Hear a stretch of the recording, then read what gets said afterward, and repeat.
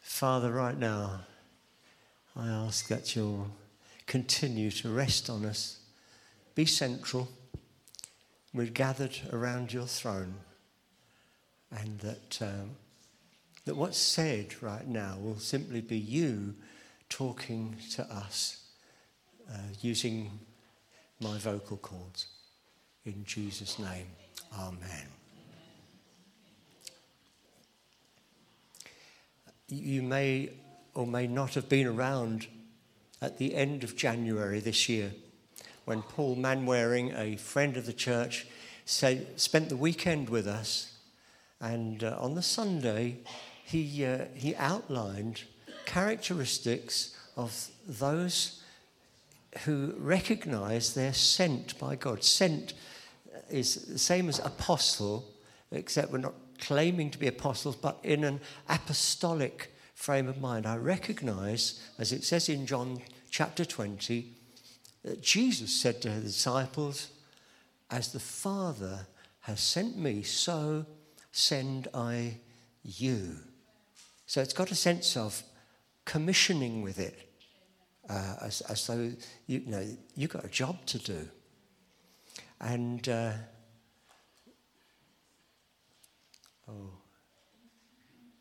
so the last but one, I'm sorry, the machine isn't giving the pictures as it should, but don't worry. One of the 8 characteristics was that an apostolic community of believers embraces mystery. And when I heard him say that, I don't think I've heard a preacher say that before. Mystery is a word that comes up in the New Testament several times and scarcely scratches the surface of the Old Testament.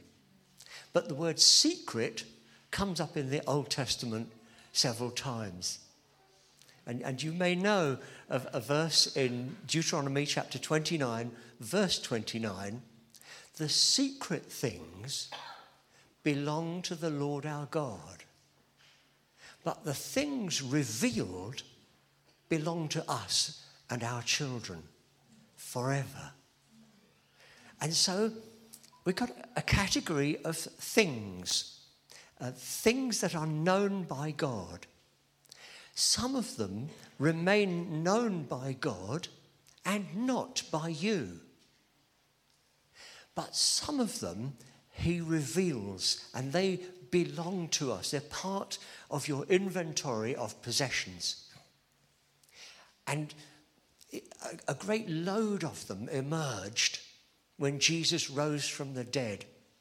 In fact, on the day he rose from the dead, you may remember, he went on a journey, a 5-mile journey, with 2 disciples to a village outside Jerusalem called Emmaus.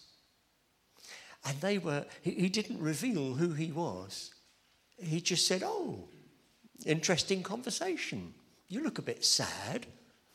And so on and so forth. And you probably know that he then went through references in the Old Testament to himself and revealed their meaning that wasn't obvious to those many people in the Jewish faith who had read all of these scriptures many times. But suddenly, they came alive. I don't know if that's happened to you. Suddenly, you've been reading through, I don't know, something well-known, maybe Psalm 23 maybe, and something arrests your attention. And you think, I've been shown something. And if I said it to someone else, they'll say, "Yeah," but you yourself know this is a revelation from God. I've been shown something. I did a brain, what do you call it? That. And so I started at the sort of northeast corner. I don't do weird. Mystery, Food bank, yes. Toilet rolls, yes. But don't give me that weird stuff. I'm fed up of that. I got people talking who claiming to be prophetic people, and they're saying on September the 29th something will happen. No, I don't do weird. I'm sorry. And there may be another part of you, because don't think that these are 8 different categories of people. They're not. They all coexist in us. God made us complex. I know there are some people say, it's very simple, it's just A, B, C. Well, that's true, but the other side of the coin is that when God made you, he put all sorts of amazing things inside of you.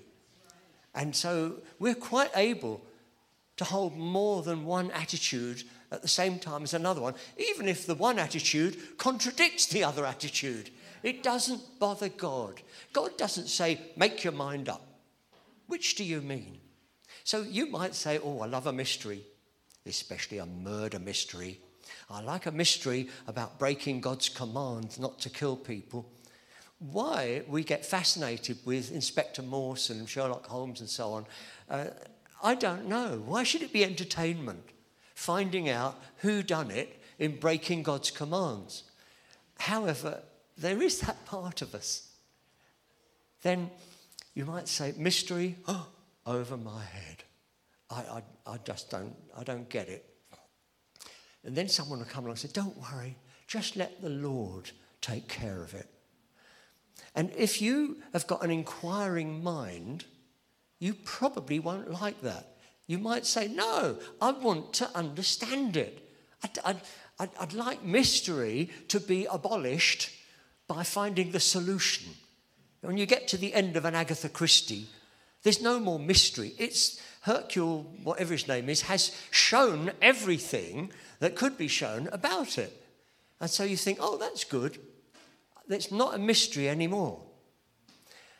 If that's what you do with mystery, then why on earth would Paul Manwaring have said one of the characteristics of an apostolic community is to embrace mystery?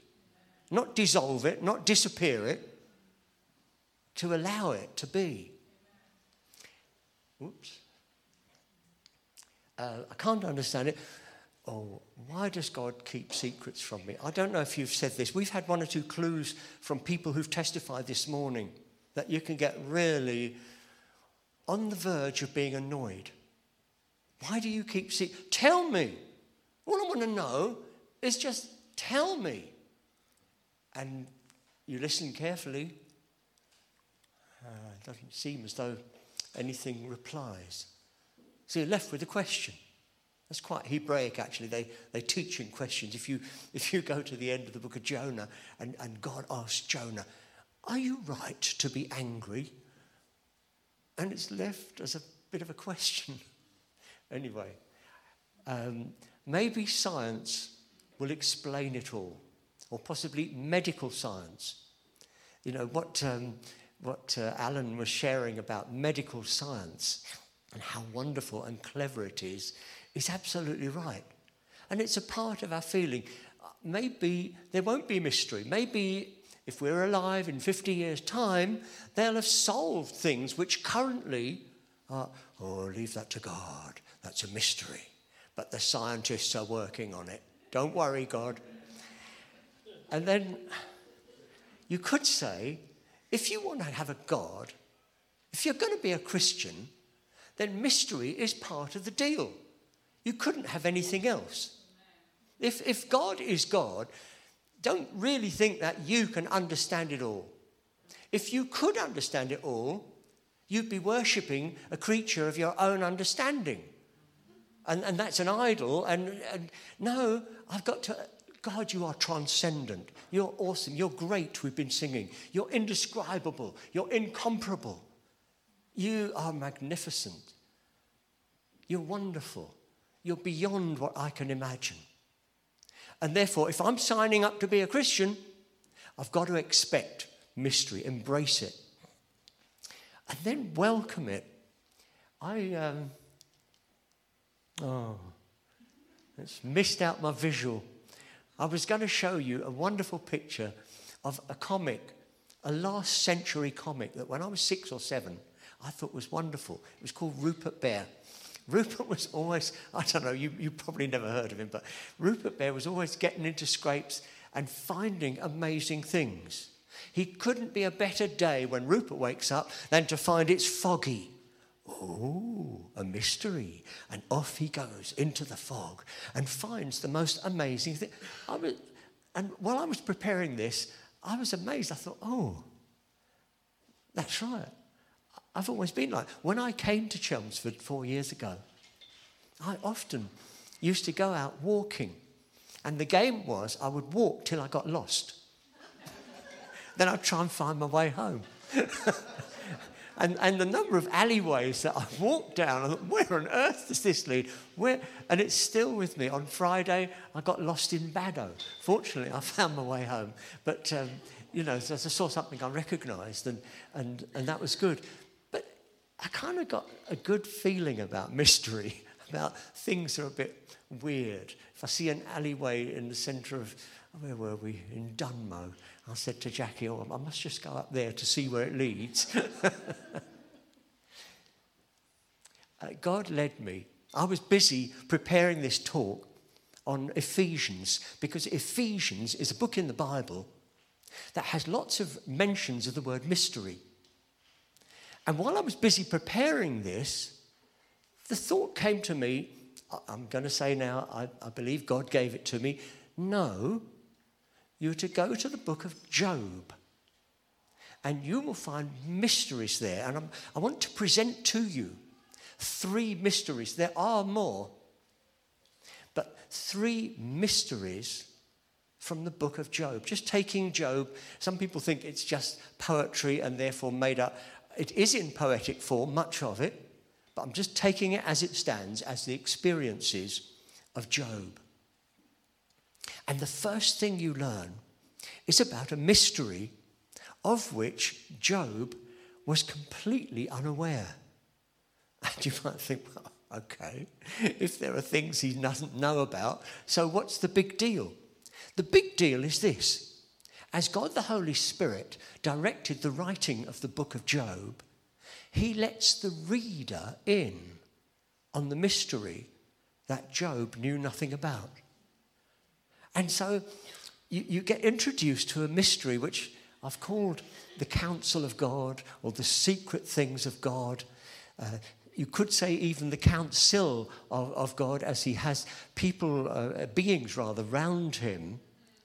And it's a bit like, I don't know, if you were unfortunate enough to be the Prime Minister, you'd have the cabinet. And when you're talking to the group called the cabinet, they're supposed to not leak any information at all and just keep private. This is confidential, classified information. And so the Bible talks about a sense of God having plans that we don't know anything about. And embracing that probably means that I can't go much further with it except to say, okay, God, if that's your way, so be it. I am content to not know what your plans are. Not all of his plans, but some of them. The things that are revealed are ours, but the secret things belong to him.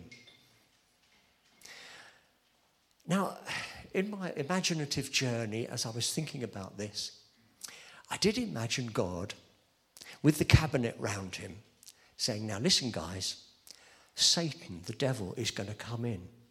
All right? Don't be too surprised. We're going to let him in this time. The angel with the drawn sword will allow him in. Satan will think, ooh, I've got my position of authority back. And I'm going to ask him some questions, but I've got a plan. It's okay.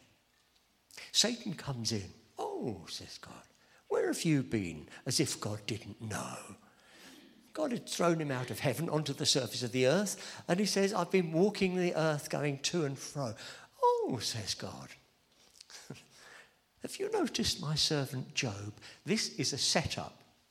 The plan that Job didn't know anything about is a setup to show to anyone who cares to look, the inadequacy of Satan. Anyway, have you seen my servant Job? Ah, says says Satan, always wanting to cast an aspersion, always willing to badmouth God. He's only righteous and cares for you and loves you because you've given him so much. You've given him blessings upon blessings. If you took them all away, he'd curse you to your face. God managed not to smile because he knew exactly what Satan was going to say. He simply says, go ahead, but don't harm him. And as the story goes on, all of Job's children die. All of Job's wealth disappears. He's left penniless. And if you wanted a recipe for PTSD or something like that, trauma, he had it. He had it more and more. And then in chapter 2, a second cabinet meeting. And again, the Lord says, he's going to come back this time. Don't worry, I got a plan. Satan is allowed in. Oh, where have you been? It's a bit repetitive. And walking the surface, have you noticed my servant Job? All that you've put upon him, he still loves me. He's still righteous. He's maintained his integrity. Satan, but you haven't touched his body. If I touch his body, if he has illness, if he has physical suffering, he'll curse you to your face. And God, not smiling, says, all right, you may do that. I give you authority, but he must live, not die. And so Job, you don't hear anything more about Satan, by the way, but this is something that Job, right through to the end of the book, doesn't refer to, doesn't know anything about. He's left with another mystery that we'll come to in a minute.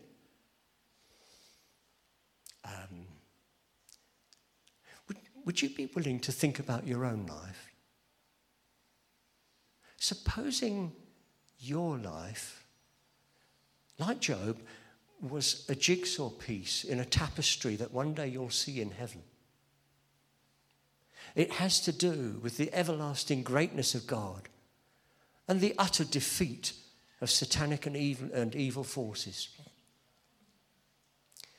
And you might think, well, I'm not much. Hold on, you are. Without your life, God's tapestry is just a little bit incomplete. Wouldn't it be astonishing if what you're going through right now, we've already referred to it, you may be going through distress and problems, or you may not. But all of it, could it be that God will say when you enter into heaven, well done, good and faithful servant, and you feel like saying, I haven't been good and I haven't been faithful. Come on down, says God. You have been yet another piece in the glory of God and the downfall of evil. Wouldn't that be amazing if your life, as it is now, and what you live through in these next years, turns out to be that? And this mystery that we have no idea what it is, it kind of ennobles your life.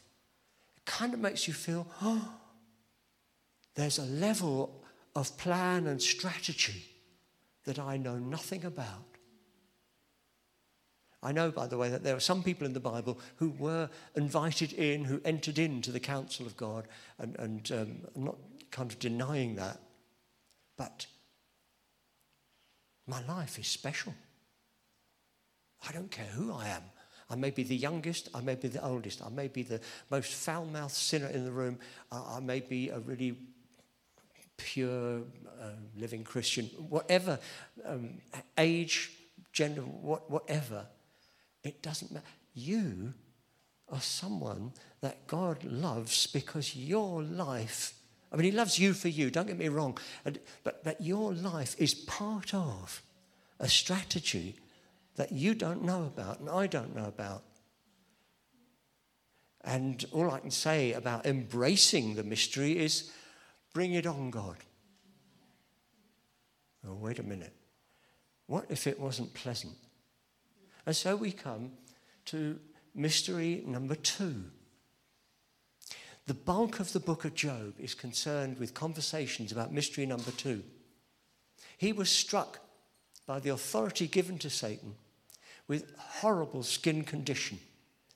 He could do nothing about it. And there was no water beds or foam beds or something for comfort. The only place he could find for comfort was the dunghill outside the town. That people put all sorts of rubbish and carcasses and foul stuff and what have you, and every so often it was burned to ashes. And at least the ashes were soft. I could sit on here. If there are pustules breaking out all over my body, on my private parts, on the bottom of my feet, on everywhere, at least if I rest in ashes, it's soft. It's quite revolting, really, because this man was the richest man in the East. This man had authority. There were people, when all these things happened to him, that were rejoicing.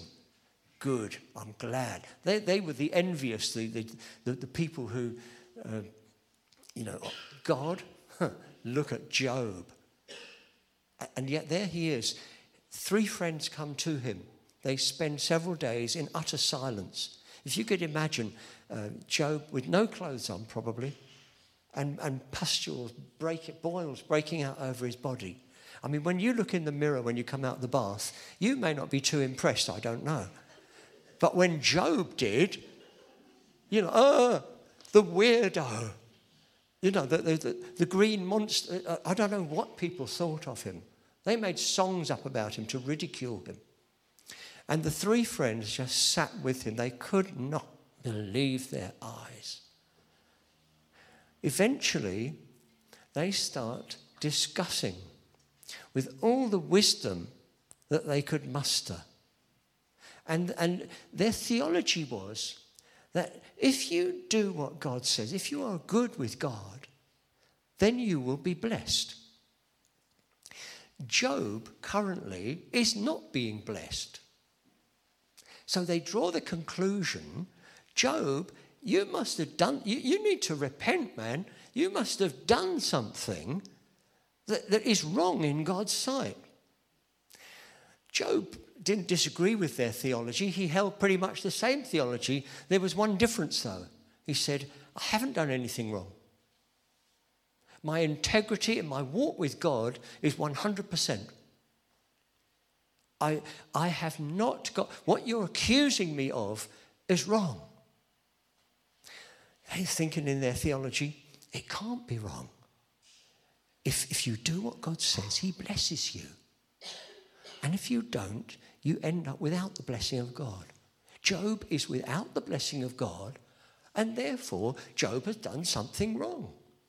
And so the conversation goes on. If you read it page after page, if you suffer from insomnia, some of those chapters are very helpful. So you on and on it goes.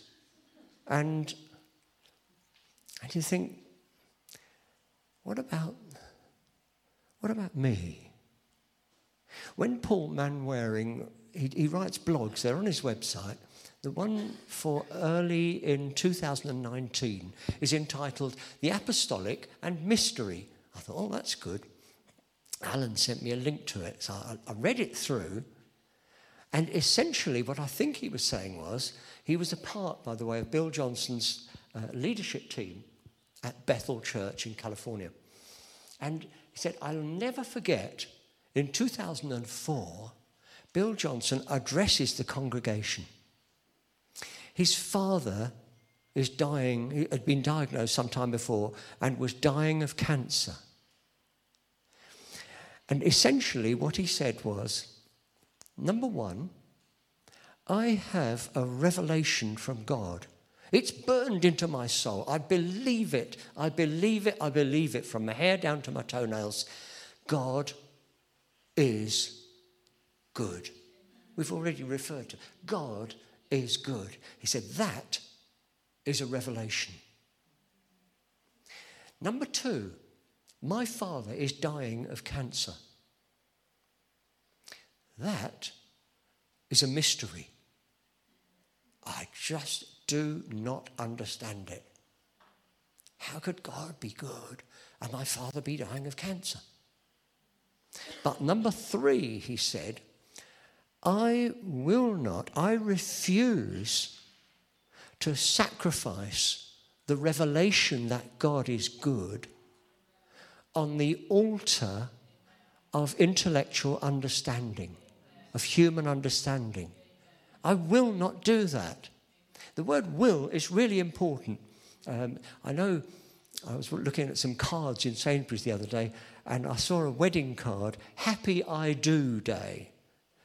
But in the old service, you got to the altar and it wasn't I do, it was I will. Wilt thou take this man, this woman as I will. And people don't often talk about will. They think will is a bit unfortunate because, they say, I'm going to stop smoking on January the 1st. And on January the 10th, they're back on it again. Or something like that. Willpower seems to let you down. But God has given us will. And so when Bill Johnson said that, I will not, that's my will. And if you're suffering right now with the problem, the mystery of why, God, just tell me why. The danger is if you develop that too much, at least this is what's happened to me, and it may be true for you, that if you develop it too much, if you allow yourself to think about it more and more, eventually you don the judge's wig and God ends up in the dock. And you say, why? Just answer. And that is a thin disguise for you tell the court we're going to take judgment on you. And when I saw it like that, I thought that is terrible. To take Almighty God and make him the one who's guilty. And me be the one who tells him what. It's probably not too dissimilar from the cross of Calvary, but leaving that to one side, it's a thing I will not do. You probably feel it, some of you, in yourself. I won't do that, God. One of the troubles, I think, with thinking about the problems, especially the problem of suffering, is that the more it kind of knocks on your door. You open the door, oh, you, and then you entertain the thought. Oh, come on in, have a cup of tea and a biscuit, let's talk. And you end up talk about suffering. And this one here says, yeah, I know what you mean. Oh, yes, yeah, you do need God to answer some questions, don't you? And so on and so forth. Instead of, open the door. Oh, no, thanks, not today, I'm all right, bye. Or if you were a spaceman on the surface of the moon and some space junk came round and you look at it, and instead of grabbing it and interrogating it and interacting with it, you just wave it goodbye. Bye, see you next time. You know it'll be round again. They circle around like this. So when it comes round again, oh, here it comes again. Oh, yeah, don't worry about it. It'll be off. That's easy to say, isn't it?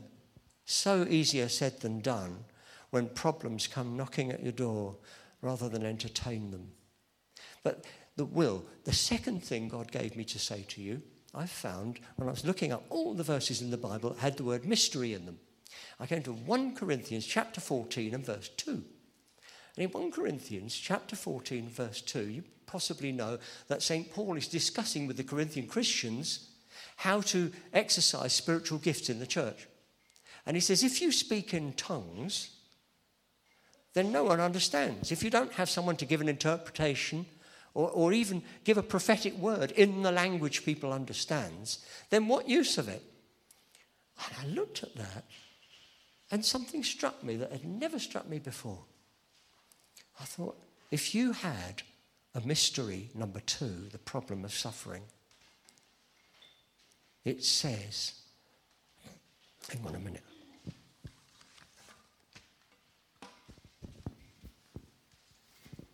This is a glasses job. It says, he or she who speaks in a tongue does not speak to men, but to God. No one understands him. So it's not much use in the congregation. However, in the Spirit, he speaks mysteries. I thought, that sounds really good. I can talk about my problem.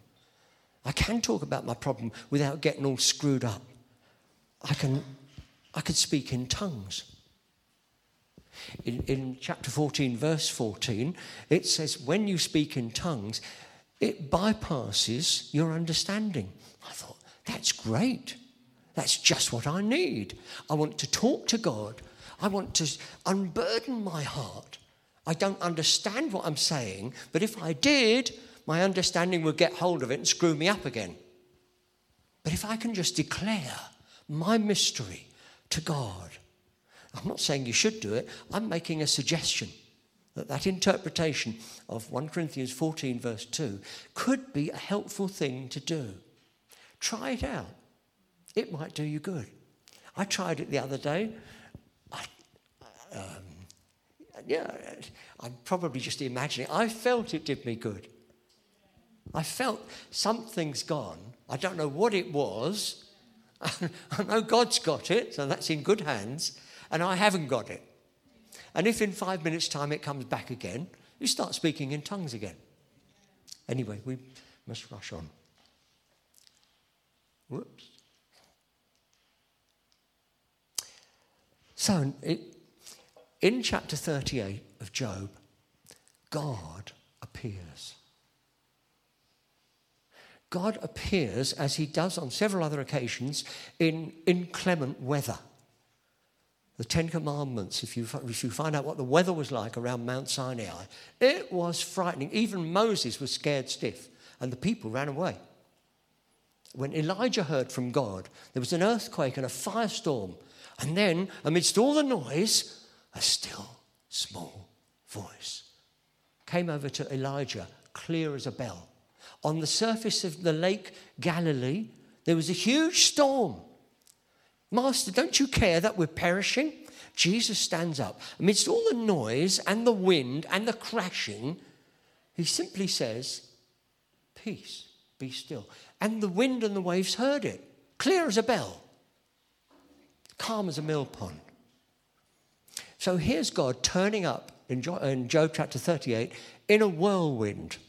Now, I want to ask you, if you were sitting on ashes after a fire, kind of light and blowy, and a whirlwind turns up, you'd probably want to find a telephone box or something or other.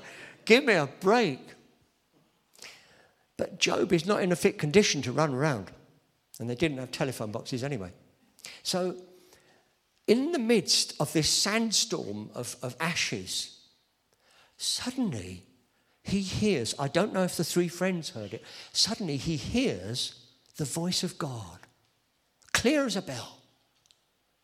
And he is transfixed. He listens to it. And that's where I'm glad this picture came out. I was watching television. I'm a bit of a flicker. I don't sort of look, this program's coming out. So this one came up with all these pictures on. It was about Goodbye Hubble Telescope, Hello James Webb. It's the new space telescope.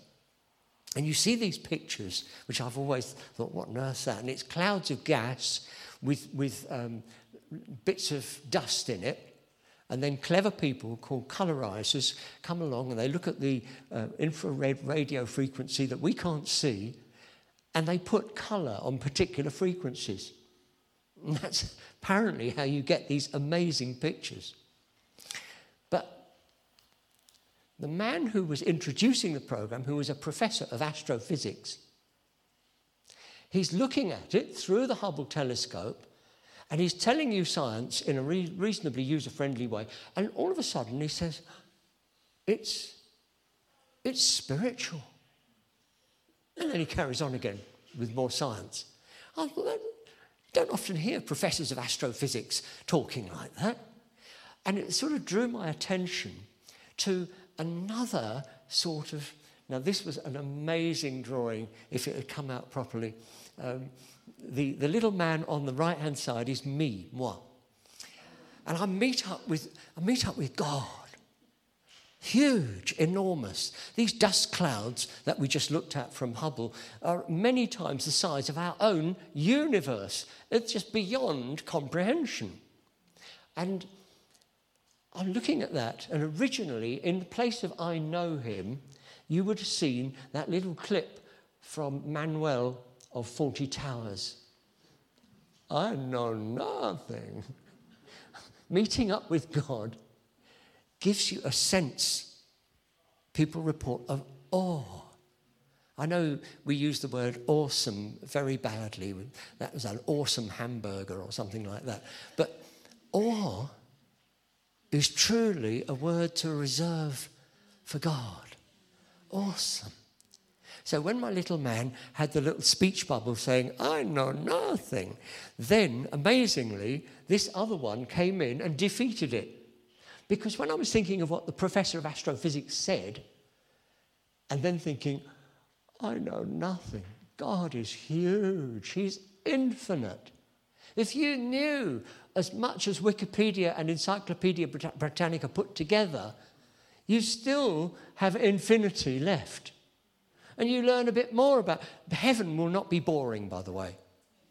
Why are you there for eternity? You need eternity to get hold of infinity. Oh, don't worry. But then, as I said, I don't know. I really don't know. The consciousness inside of me said, I know him. And that was the mystery. I don't know. I'm in front of God. God is far beyond what I could ever imagine in English words. And he's beyond... I mean, the Bible talks about joy inexpressible. It's a funny old phrase, isn't it? That you and I have been given, I think it's in 1 Peter, joy inexpressible. What do you do with joy? You have a party and you dance. No, it's not expressible. Sorry. Peace that passes understanding. And originally this had, I know he who is unknowable. Isn't that a strange thing? I know you've probably got clever versions of what knowledge, different sorts of knowledge. But God is unknowable. And yet deep within me, I've had that revelation. I know him. He's my Father. He's my brother.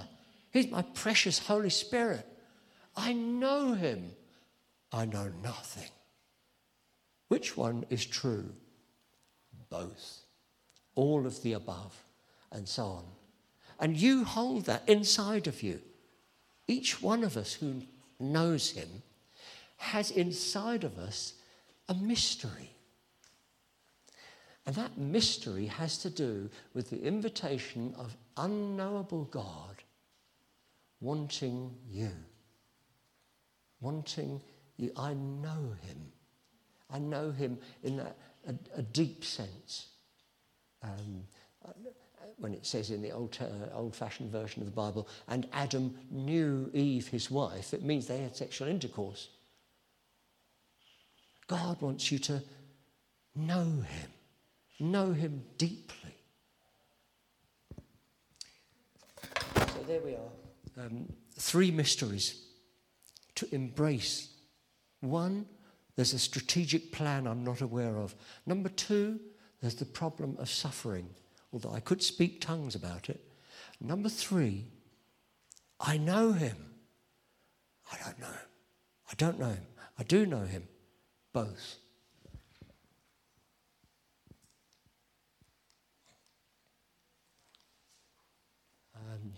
The last bit hasn't come out, but it's a song.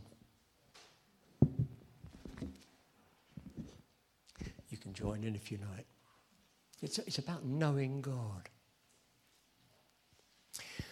The greatest thing in all my life is knowing you.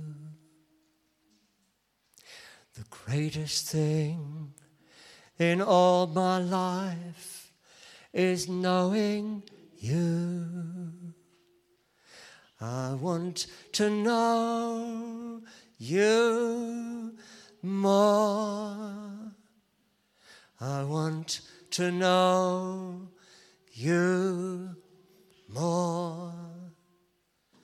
The greatest thing in all my life is knowing you.